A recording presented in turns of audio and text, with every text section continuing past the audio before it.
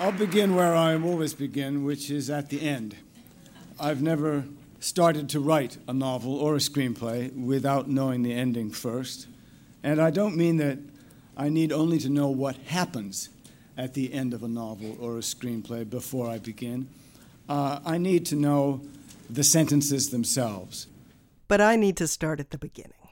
That voice belongs to John Irving. He's one of the finest and most widely read American novelists of the past 50 years. The World According to Garp, A Prayer for Owen Meany, The Cider House Rules, all his, and most recently, Avenue of Mysteries. 5 of his novels have been turned into movies. Before we return to the story of John Irving's approach to writing stories end first, I need to say, this is what it takes from the Academy of Achievement. I'm Alice Winkler. Academy, this child is gifted. And I heard that enough that I started to believe it. If you have the opportunity, not a perfect opportunity, and you don't take it, you may never have another chance. It all was so clear. It was just like the picture started to form itself. There was no way in which a lie could prevail over the truth. Darkness over light, death over life. Every day I wake up and decide, today I'm going to love my life. Decide. My advice is, if they're going to break your leg once when you go in that place, stay out of there. And then along come these differential experiences that you don't look for, you don't plan for, but boy, you better not miss them.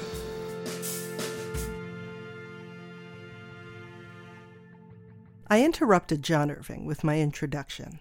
He was starting to explain how he never begins writing a novel without knowing first what the final sentences will be, which, if you think about it, is a little mind-boggling. So picking that back up, here's John Irving speaking in New York to an international gathering of Academy of Achievement delegates in 2005. I need to know what the words are and the atmosphere that those words convey.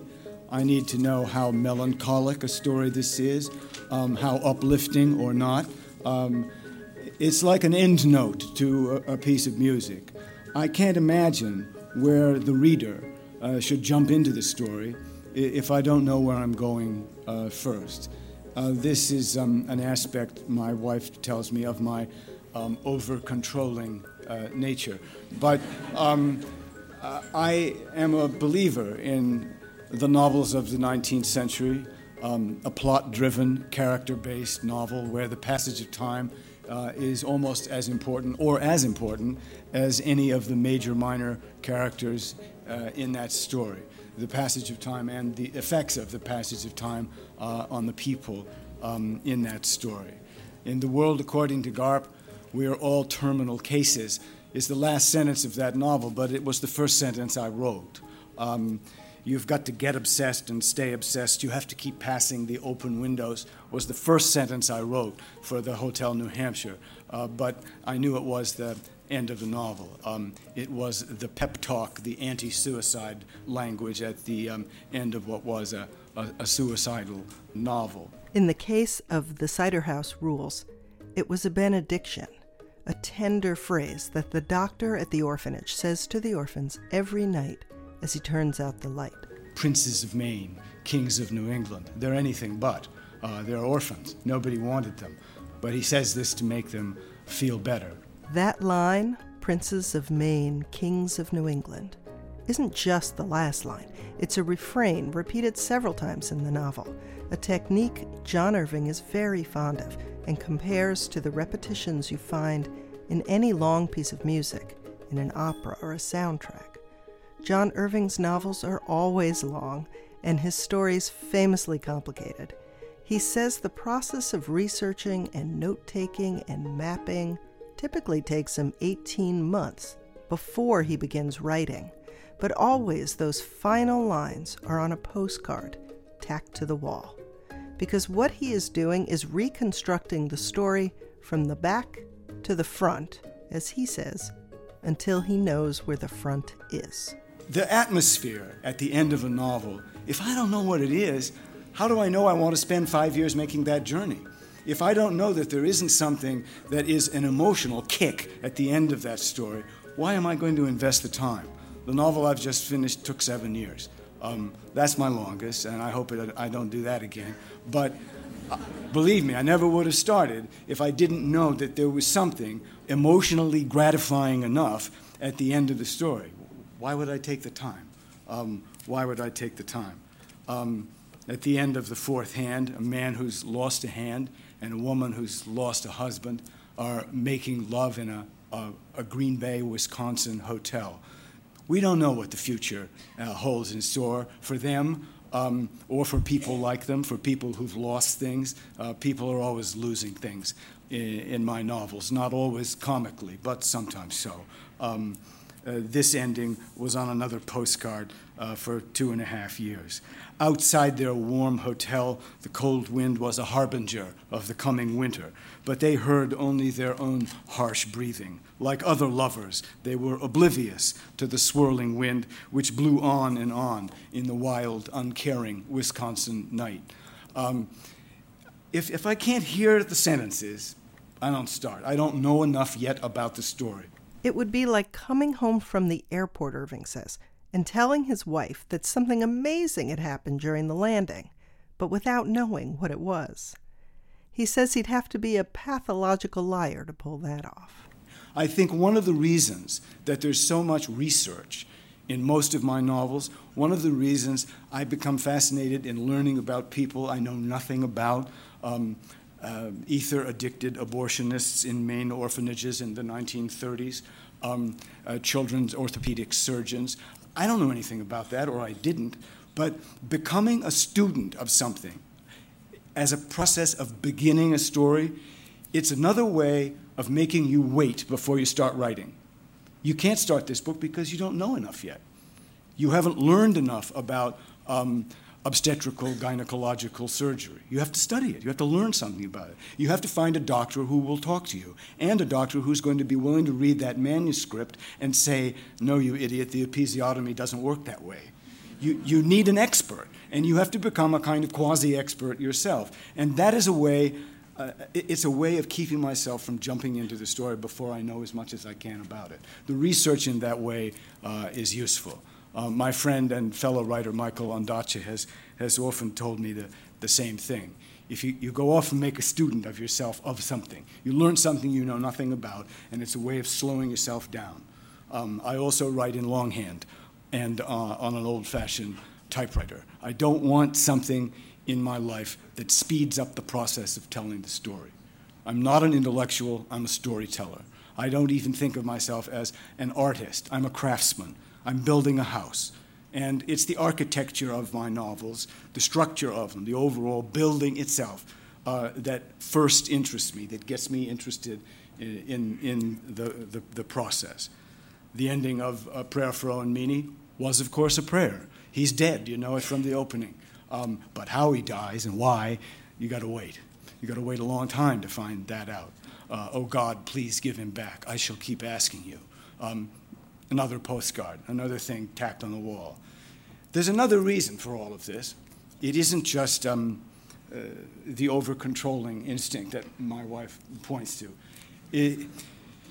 It's that by the time I start writing the story, I want to know everything that happens. I don't want to be distracted by the question, is Alice going to see Jack again? When? Are their paths going to cross again? How long do we have to wait? I want to know all those things.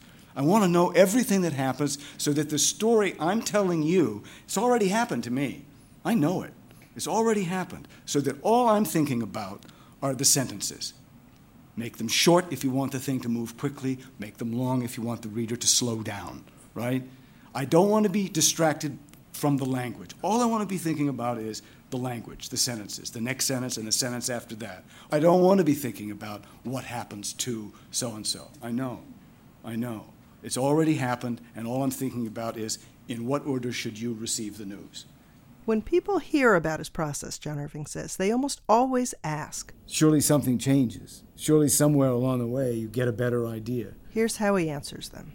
In the sequence of events in the middle of the story, that's often true. Sometimes a character I'd never thought of, a minor character or a major minor one, will make an appearance in the middle of the story and move the story in a slightly different way. But the ending never changes. It never has. Never has. 11 novels, never has changed. I might fool around with that first sentence, but I won't fool around with the last. It's just, it is where I'm going.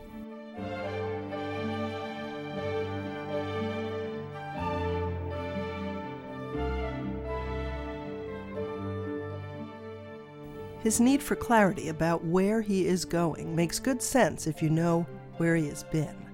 So I'm going to switch gears here and move away from how John Irving writes his novels to talk about what went into making him the writer that he is, the person that he is. Most of what you're going to hear from here on is from an interview Irving sat for when he attended that Academy of Achievement summit. The interviewer was journalist Irv Drasnin, who started the conversation by asking John Irving to talk about his childhood in Exeter, New Hampshire. Largely happy, but there was a mystery in it that I think provoked my imagination. Namely, no adult in my family would ever tell me anything about who my father was. I knew from an older cousin, only 4 years older than I am, everything or what little I could discover about him. But I was born with that father's name, John Wallace Blunt, Jr. It probably was a gift to my imagination that my mother wouldn't talk about him. Because when information of that kind is denied you as a child, you begin to invent who your father might have been. And this becomes a secret, a private obsession, which I would say is an apt description of writing novels and screenplays, of making things up in lieu of knowing the real answer.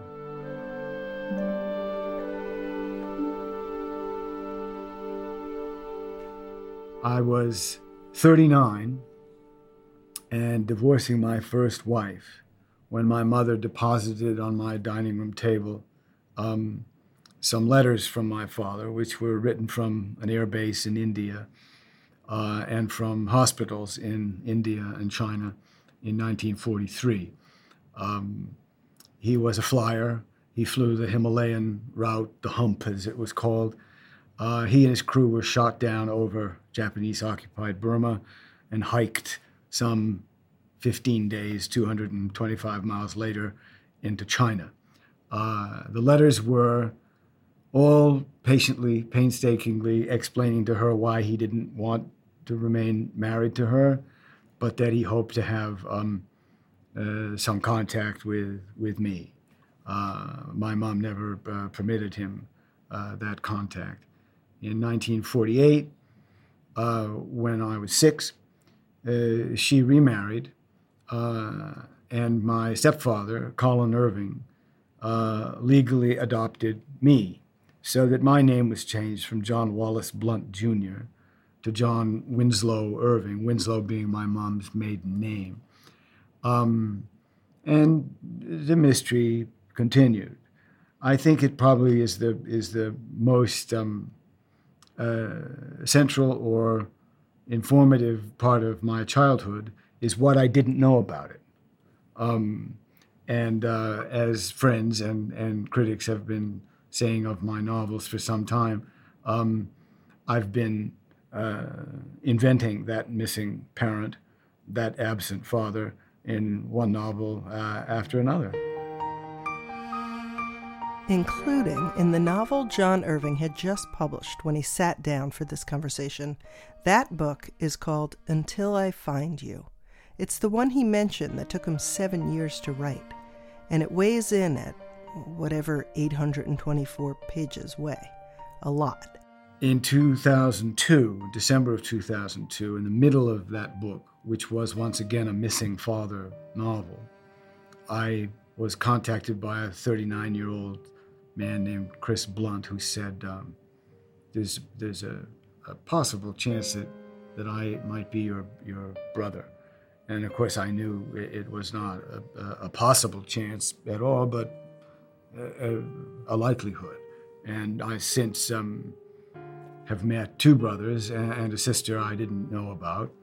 And I found out more about this man who died 5 years before Chris found me, and the coincidences of the father I was imagining, who was waiting for me to finish my story in the last two chapters of this novel.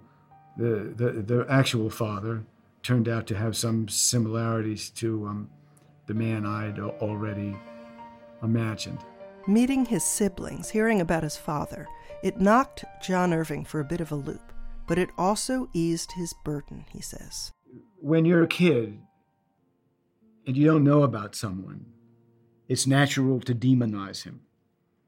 In other words, if nobody would talk about this guy, how bad a guy was he, right? Imagine the worst.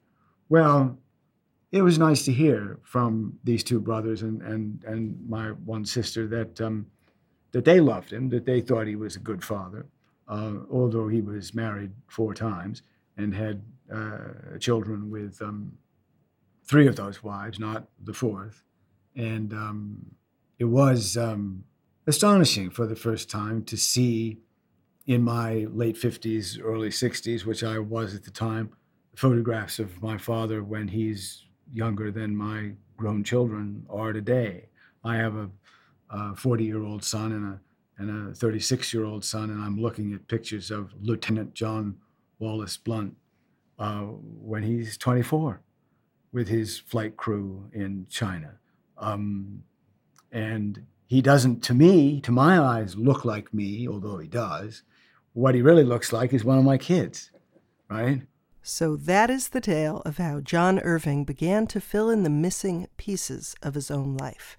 As a middle-aged man, already with grown children of his own, and already an accomplished author. As he said, it was the holes in his story that had driven him to invent and to write decades before. That and the perfect disposition for a life of writing. I think that an early sort of pre-writing indication that I had the calling to be a writer was how much time I liked to spend alone.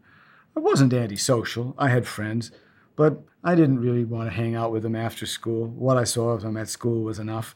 I needed to be in a room by myself even before I was writing, just imagining things, just thinking about things.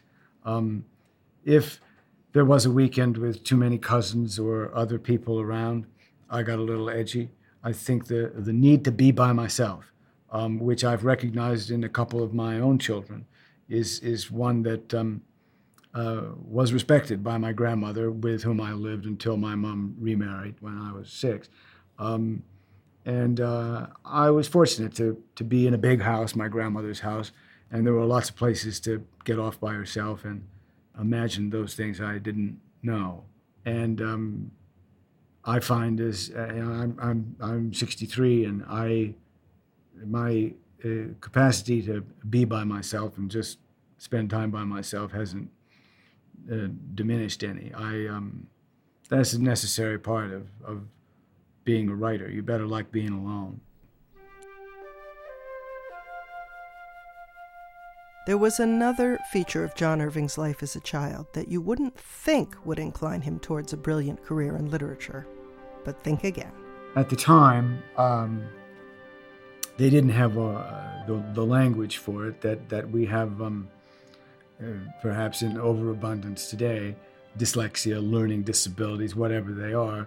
I had something of that nature and never knew I had it until one of my children was diagnosed as being slightly dyslexic. And when they showed me the results of how they determined that he had a learning disability, I realized that they were describing exactly what I had always done. I just, what it amounted to in essence was that I would ask my friends, how long did the history assignment take you? How long did the English assignment take you? And if they said, oh, it's 45 minutes, I would just double the time or triple the time. And I'd say, well, it's an hour and a half for me. I just knew that everything was going to take me longer, right? Well, I don't think that's a bad disability to have if you're going to write long novels. There's no reason you should write any novel quickly. There's no reason you shouldn't, as a writer, not be aware of the necessity to revise yourself constantly. And surely as much as more than a half, maybe as much as 2/3 of my life as a writer is rewriting.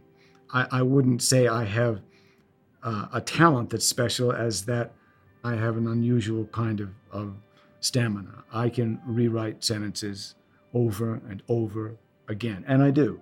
And the reshaping of something, the restructuring of a story, the building of the architecture of a novel, the craft of it is something I never tire of. And maybe that comes from what homework always was to me, which was redoing, because I always made mistakes, and I always assumed I would.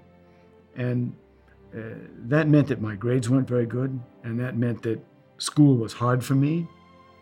But when I got out of school and my focus could go to the one thing I wanted to do, the novel, the screenplay of the moment, I knew how to work. I knew how to concentrate because I had to.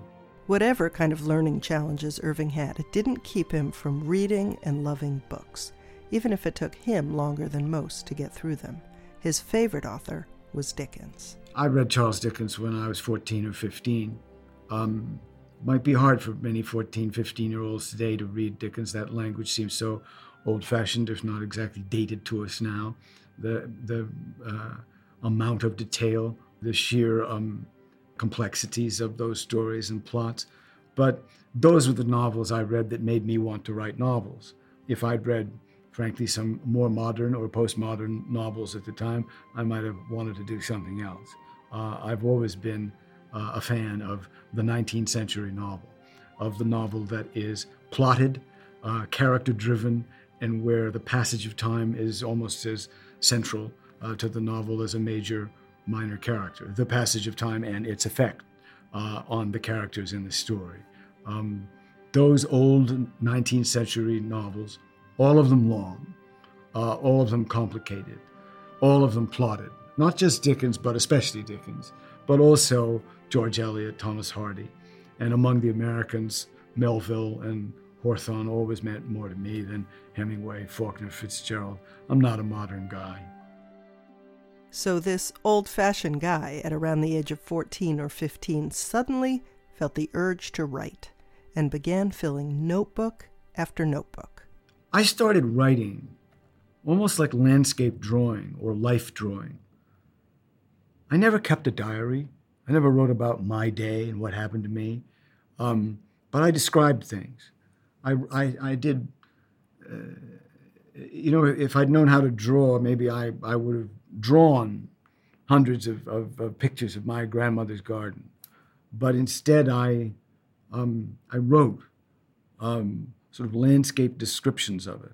I think that was what was so compelling to me about those Dickens and Hardy novels, that just the lushness of detail, the amount of description, the amount of atmosphere that is pumped into those novels.